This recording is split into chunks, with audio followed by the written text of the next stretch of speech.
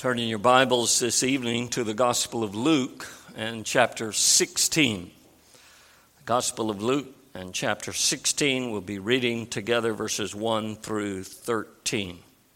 Let's hear now the Word of God. Luke 16, beginning with verse 1. He also said to the disciples, "There was a rich man who had a manager, and charges were brought to him that this man was wasting his possessions. And he called him and said to him, 'What is this that I hear about you? Turn in the account of your management, for you can no longer be manager.' And the manager said to himself, 'What shall I do, since my master is taking the management away from me?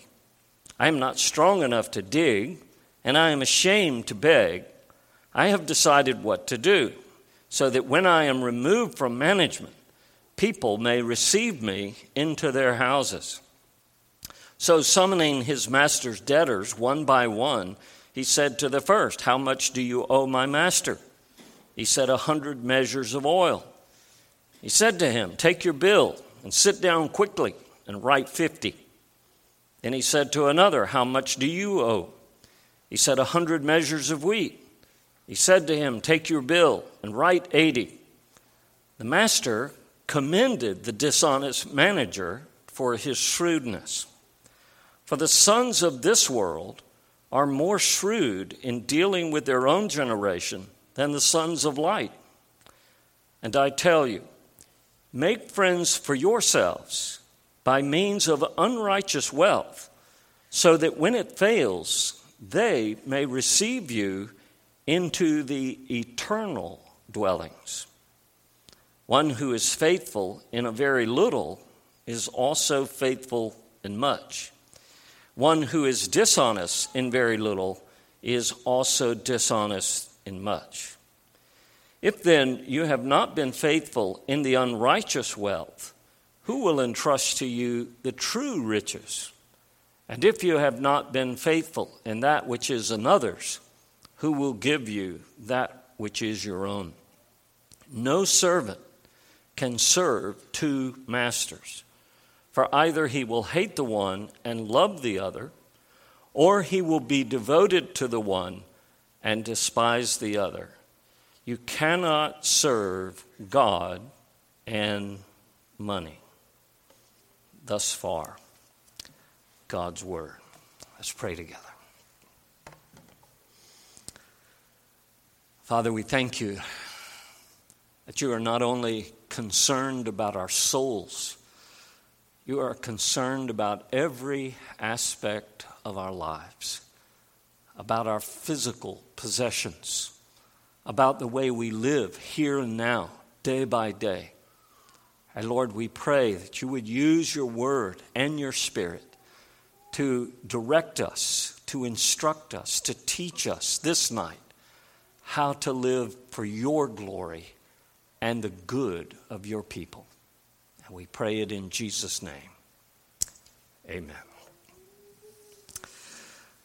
Well, last week we were looking at 3 different parables that the Lord Jesus gives, each of which were designed to teach his disciples about 3 things: their lost condition, the hope of being found, and the joy of being brought near to God, of being welcomed by him, as it were, with open arms, like the father receiving the prodigal son, and then being blessed by him with unmeasured gifts of grace and goodness. Now, many of you, brothers and sisters, as I look across this congregation, many of you are very familiar with this work of grace that God has wrought in your heart. You know what it is to have received the spirit of adoption, to be made sons and daughters in God's family. We are his people, and he is our God.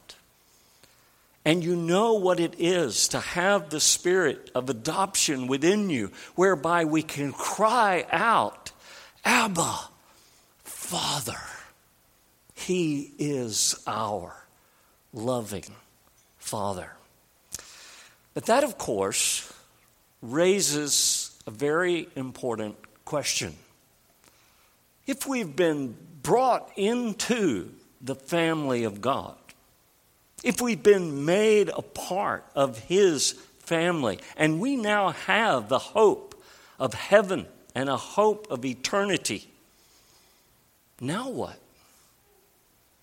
What do we do until Jesus comes back? Do we just sit around and strum our harps and sing hymns and wait till Jesus returns?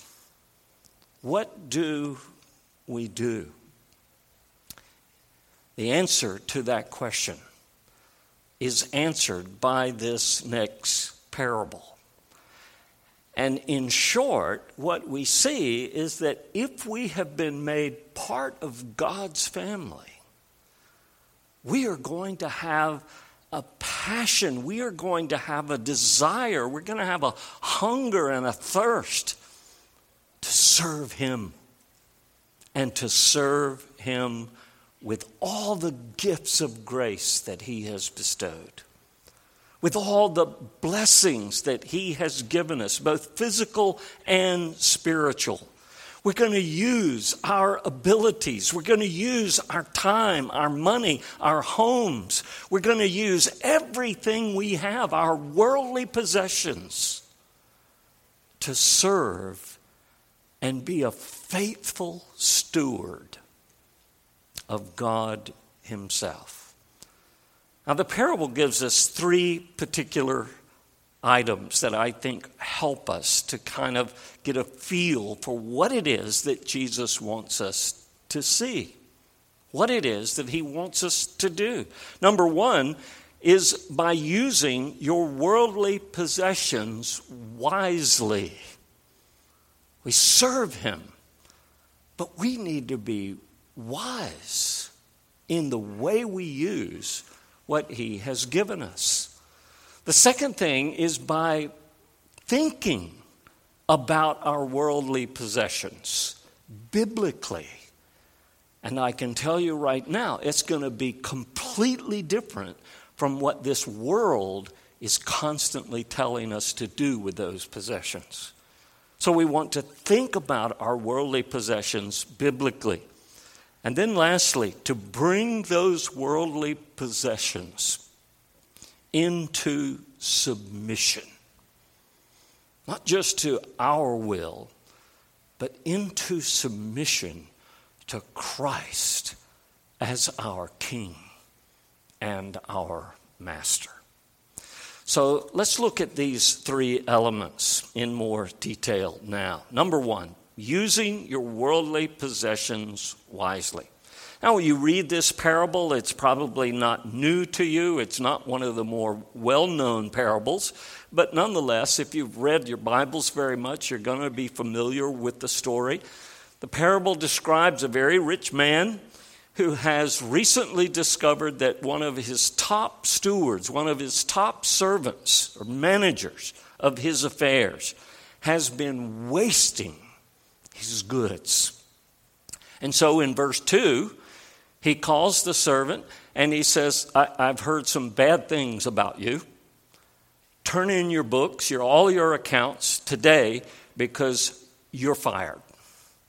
It's over. You're no longer going to be my servant.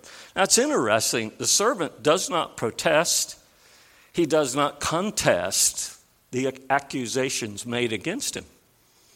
He's guilty, and he knows it. And he knows that his master knows it.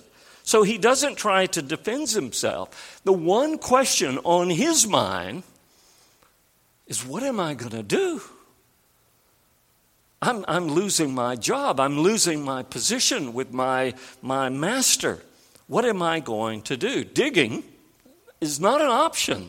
That's just too hard. I don't know how many of you, like I, started out as a common laborer on a construction crew. And my job was to dig footings for buildings. It was not fun. It was not easy. And this man said, no way, I'm not doing that. It's too hard. And then he said, begging, that's out of the question because that's too humiliating. I would be ashamed to stand on the street corner and beg for food and for money. Instead, he decides this is what he's going to do. In his mind, he is thinking, what I need is to make some friends quickly. And so he begins to call one after another. Verses 5 through 7 describes, listen, what 5 through 7 shows us, this man just continues in his crookedness and in his deceitfulness and in his dishonesty. He is an unrighteous servant. It is not that he thinks, if I collect a lot of money really quick, I can keep my job. He knows that's not an option. What he's trying to do is to make friends of those people that owe. And so what he does is he calls them in and he's cooking the books. He hasn't changed. He's not convicted of his sin. He's not looking for the right thing to do. He just keeps being dishonest. He's cheating his master out of half or more of what he is owed. And so he tells the debtors, look, you owe 100, sit down and write 50. I'm going to change the registry to say account paid in full. He's still being dishonest. He's still being deceitful. He's cheating his master out of yet more. And he's changing the record books to reflect that. Now, the amazing thing is that we read in verse 8 that the master commended him. I don't know about you, but the first time and the second time and the third time probably that I read this, I was like, how can that be? Here's a crooked, dishonest, unfaithful steward. Why is he being commended? How can that possibly happen? Well, we'll say a little bit more about that in just a moment. For now, I want you to notice, this is why it's so important to pay close attention to the text. This man is not commended for his dishonesty. He's commended for his shrewdness. Shortly, his wisdom, for the way that he was able to respond. The man was smart, wicked, but smart.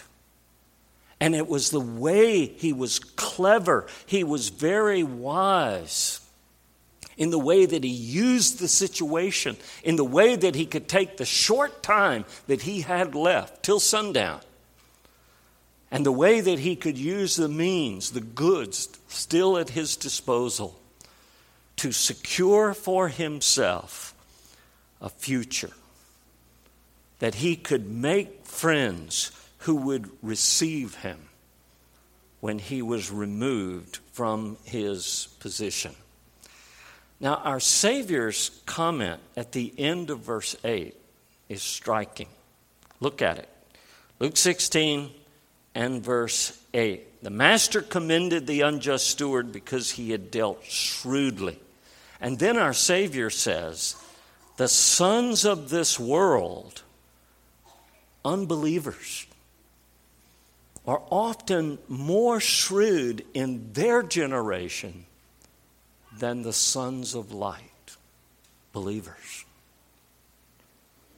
It's really a valuable lesson to learn.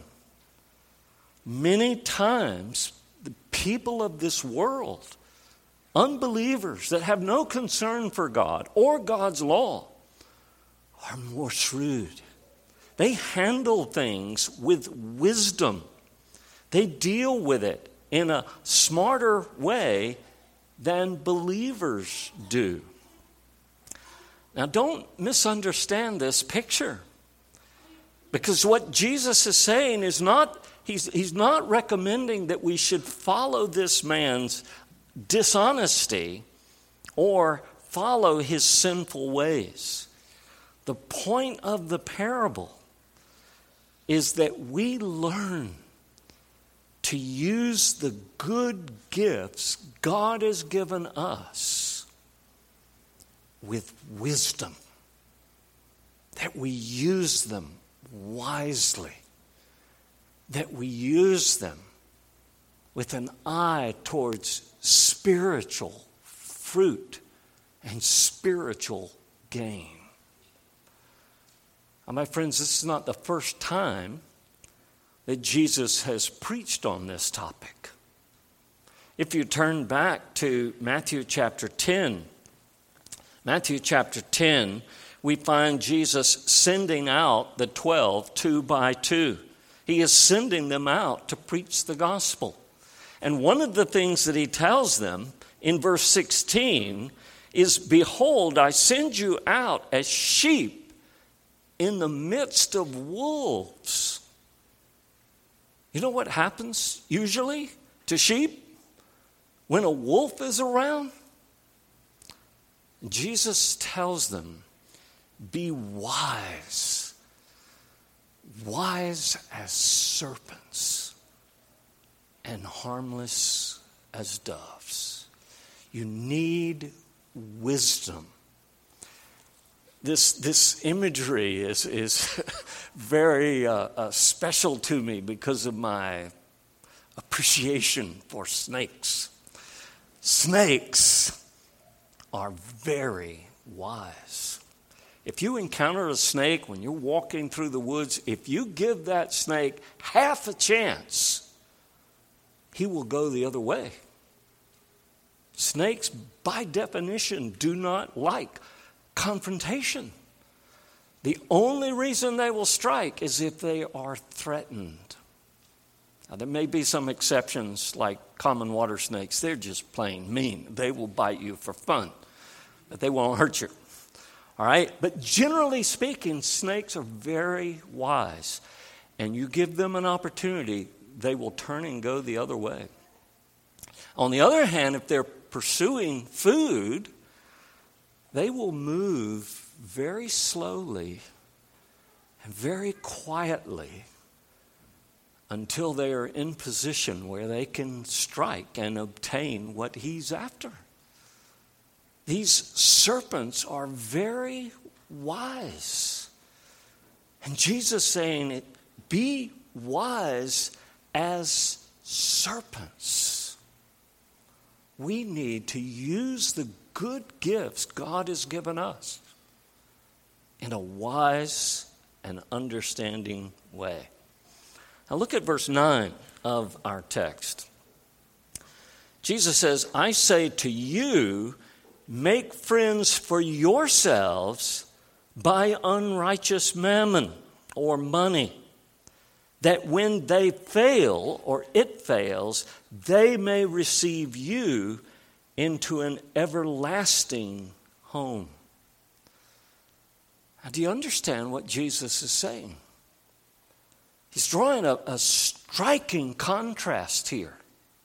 This man, this unfaithful steward, used the goods that he had and the time and the energy and the opportunity that he had in order to secure an earthly future for himself.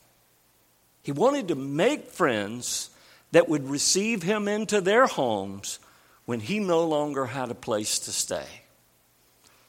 Jesus says, you, on the other hand, must learn how to use your possessions for a very different end. You need to use your goods and the blessings that you have been given to secure a heavenly future. You need to think about, how will this be used for my everlasting home? You want to make friends like this unfaithful steward, but you want to use your possessions, your time, your knowledge, your relationships to make friends for yourselves, friends that at the end of the age will welcome you into heaven. Do you see the point? Jesus says we need to be wise. We need to use what God has given us for spiritual ends, for that ultimate goal of bringing others. You need to ask yourself every day, what can I do? What can I say? How can I respond in this or that situation to help other people know Christ? What is it that I can do in a wise way that will make friends who one day will greet me in heaven? So every day, when you think about what's coming, what you're going to do, the people you're going to be with, how can I use this situation? How can I take the resources God has given me? And brethren, we have been blessed exceedingly. We have so much compared to much of this world. And we need to use it. And we need to use it wisely. We need to use it for spiritual good, eternal good. Well, secondly, we need to think about our worldly possessions biblically. Now, using our worldly possessions in a proper way is going to demand much wisdom. But it's also going to demand that we think biblically about these things. And verses 10 through 12 give us three elements about worldly possessions. The first is this: the worldly possessions that we have are the least important of our concerns in our lives. Our worldly possessions are the least important concern that we have in our lives. Now, my friends, as I said at the very beginning, this is utterly, totally countercultural, because everything this society in which we live in, particularly in the Western world, is telling us it's all about the money. It's all about the possessions. It's all about this comfort and that entertainment. It's all for you. You can have it your way. And Jesus says, that's not the way I want you to think about it. I want you to think that this is the least important aspect of your life. What we possess, my friends, matters little compared to our spiritual needs and concerns. How much money you make, what kind of car you drive, the clothes that you wear, the house that you live in, these things are not what is most important.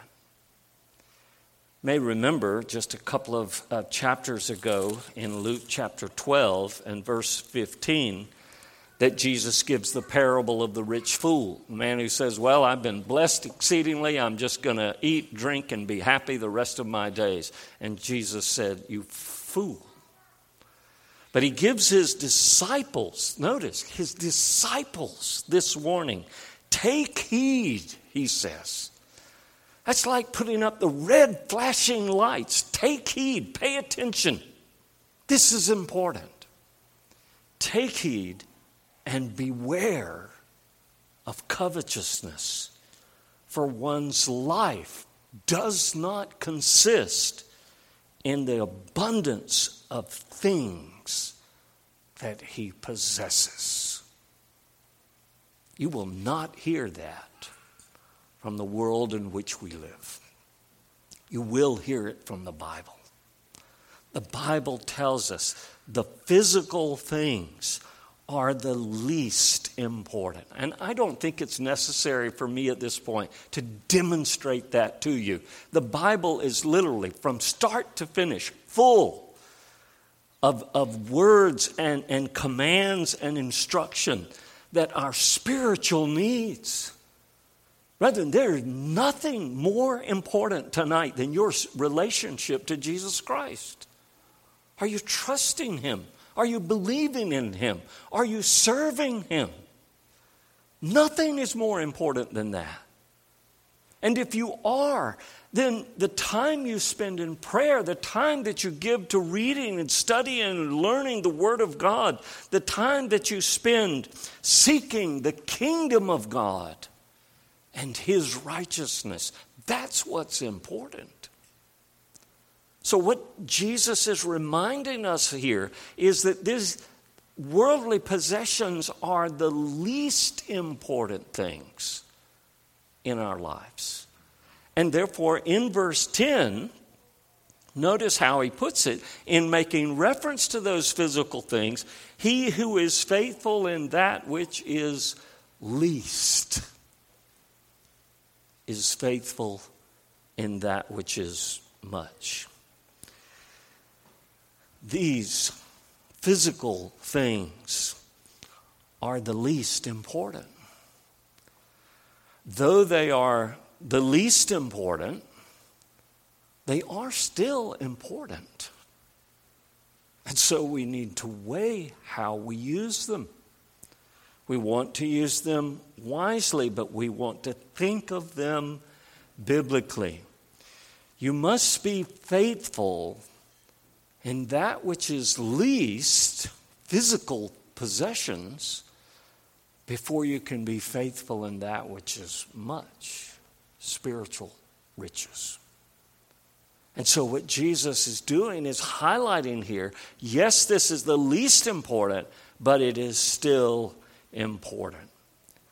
And faithful service to Christ includes being faithful and using everything we have wisely.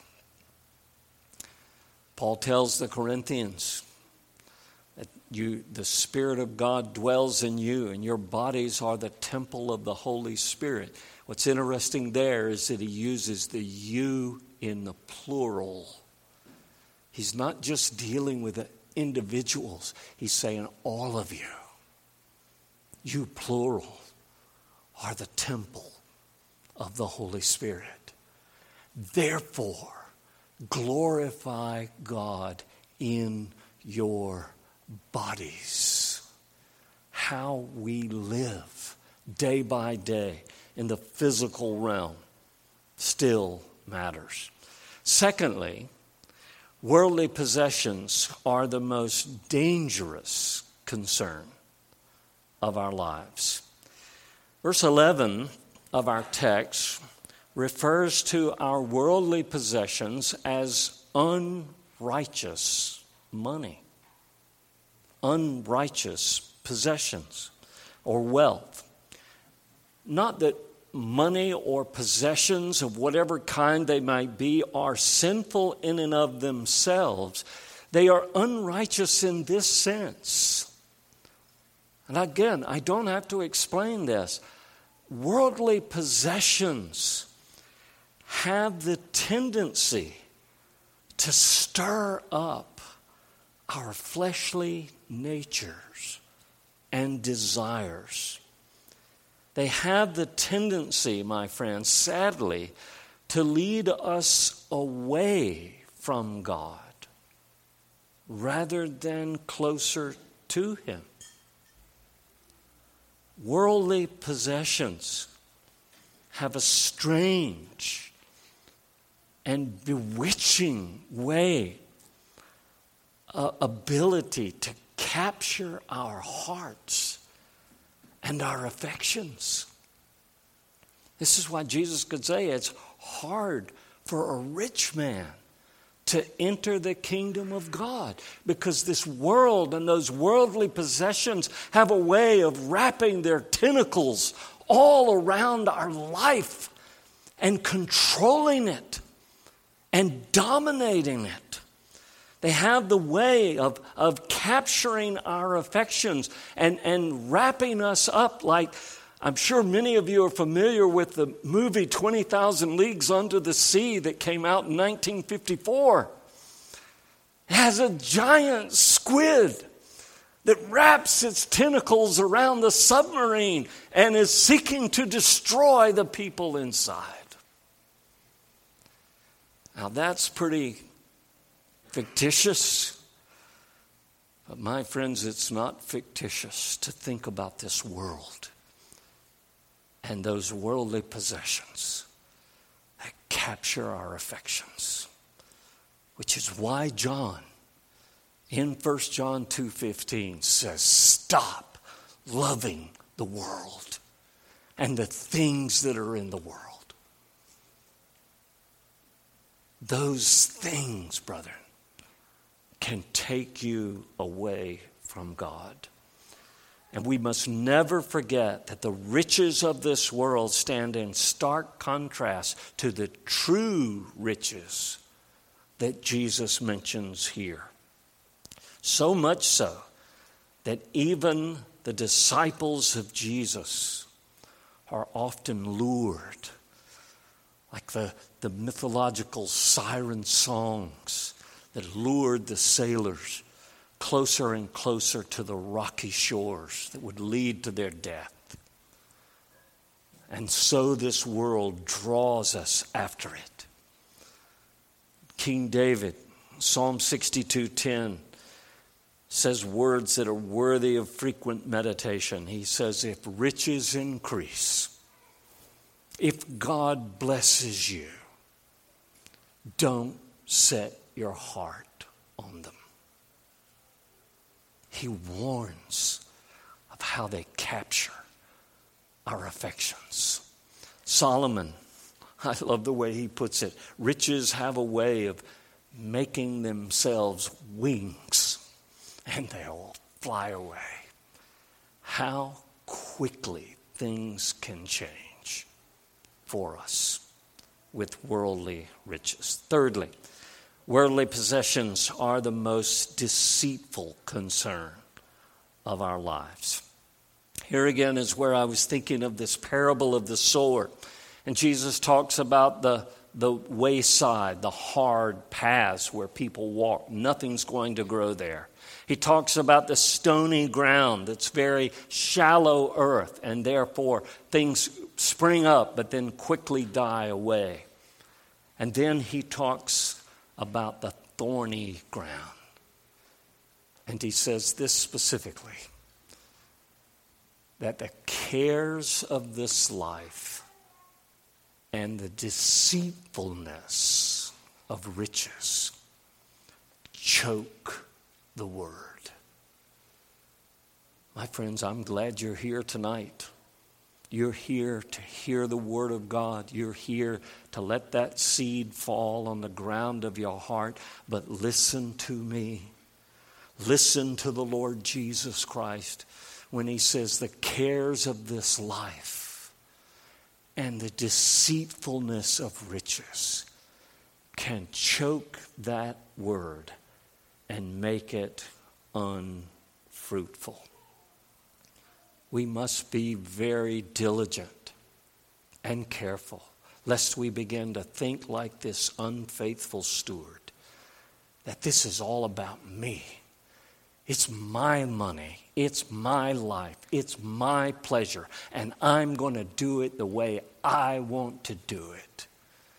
We need to think biblically and realize that everything we are and everything we have belongs to God.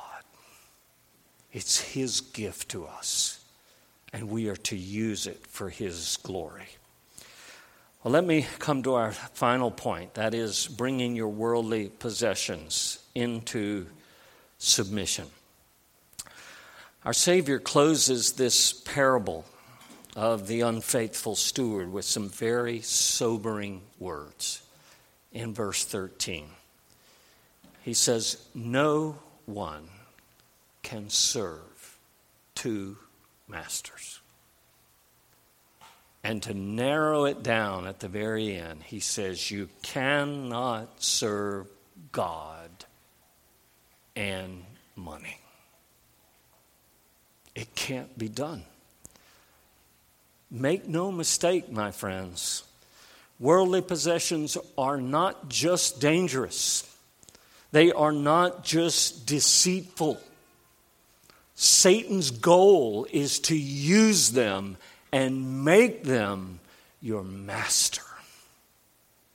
He wants to use them to thoroughly control everything you do. He wants it to consume all of your time. I don't have time to go to church. I don't have time to read the Bible. I don't have time to study and grow my soul because I've got to go to work. I've got to do this and this and this and this for more money. My friends, money wants to rule over you. And you must bring it into submission.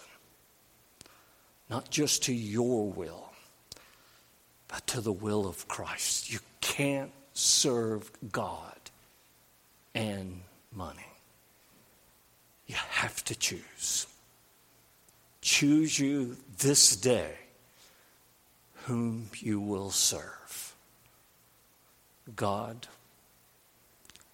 or worldly pleasures, worldly possessions, worldly comforts, worldly enjoyments. Bring your possessions, if God has blessed you with them, much or little, bring them all into submission to Christ and live for His glory. Let's pray together.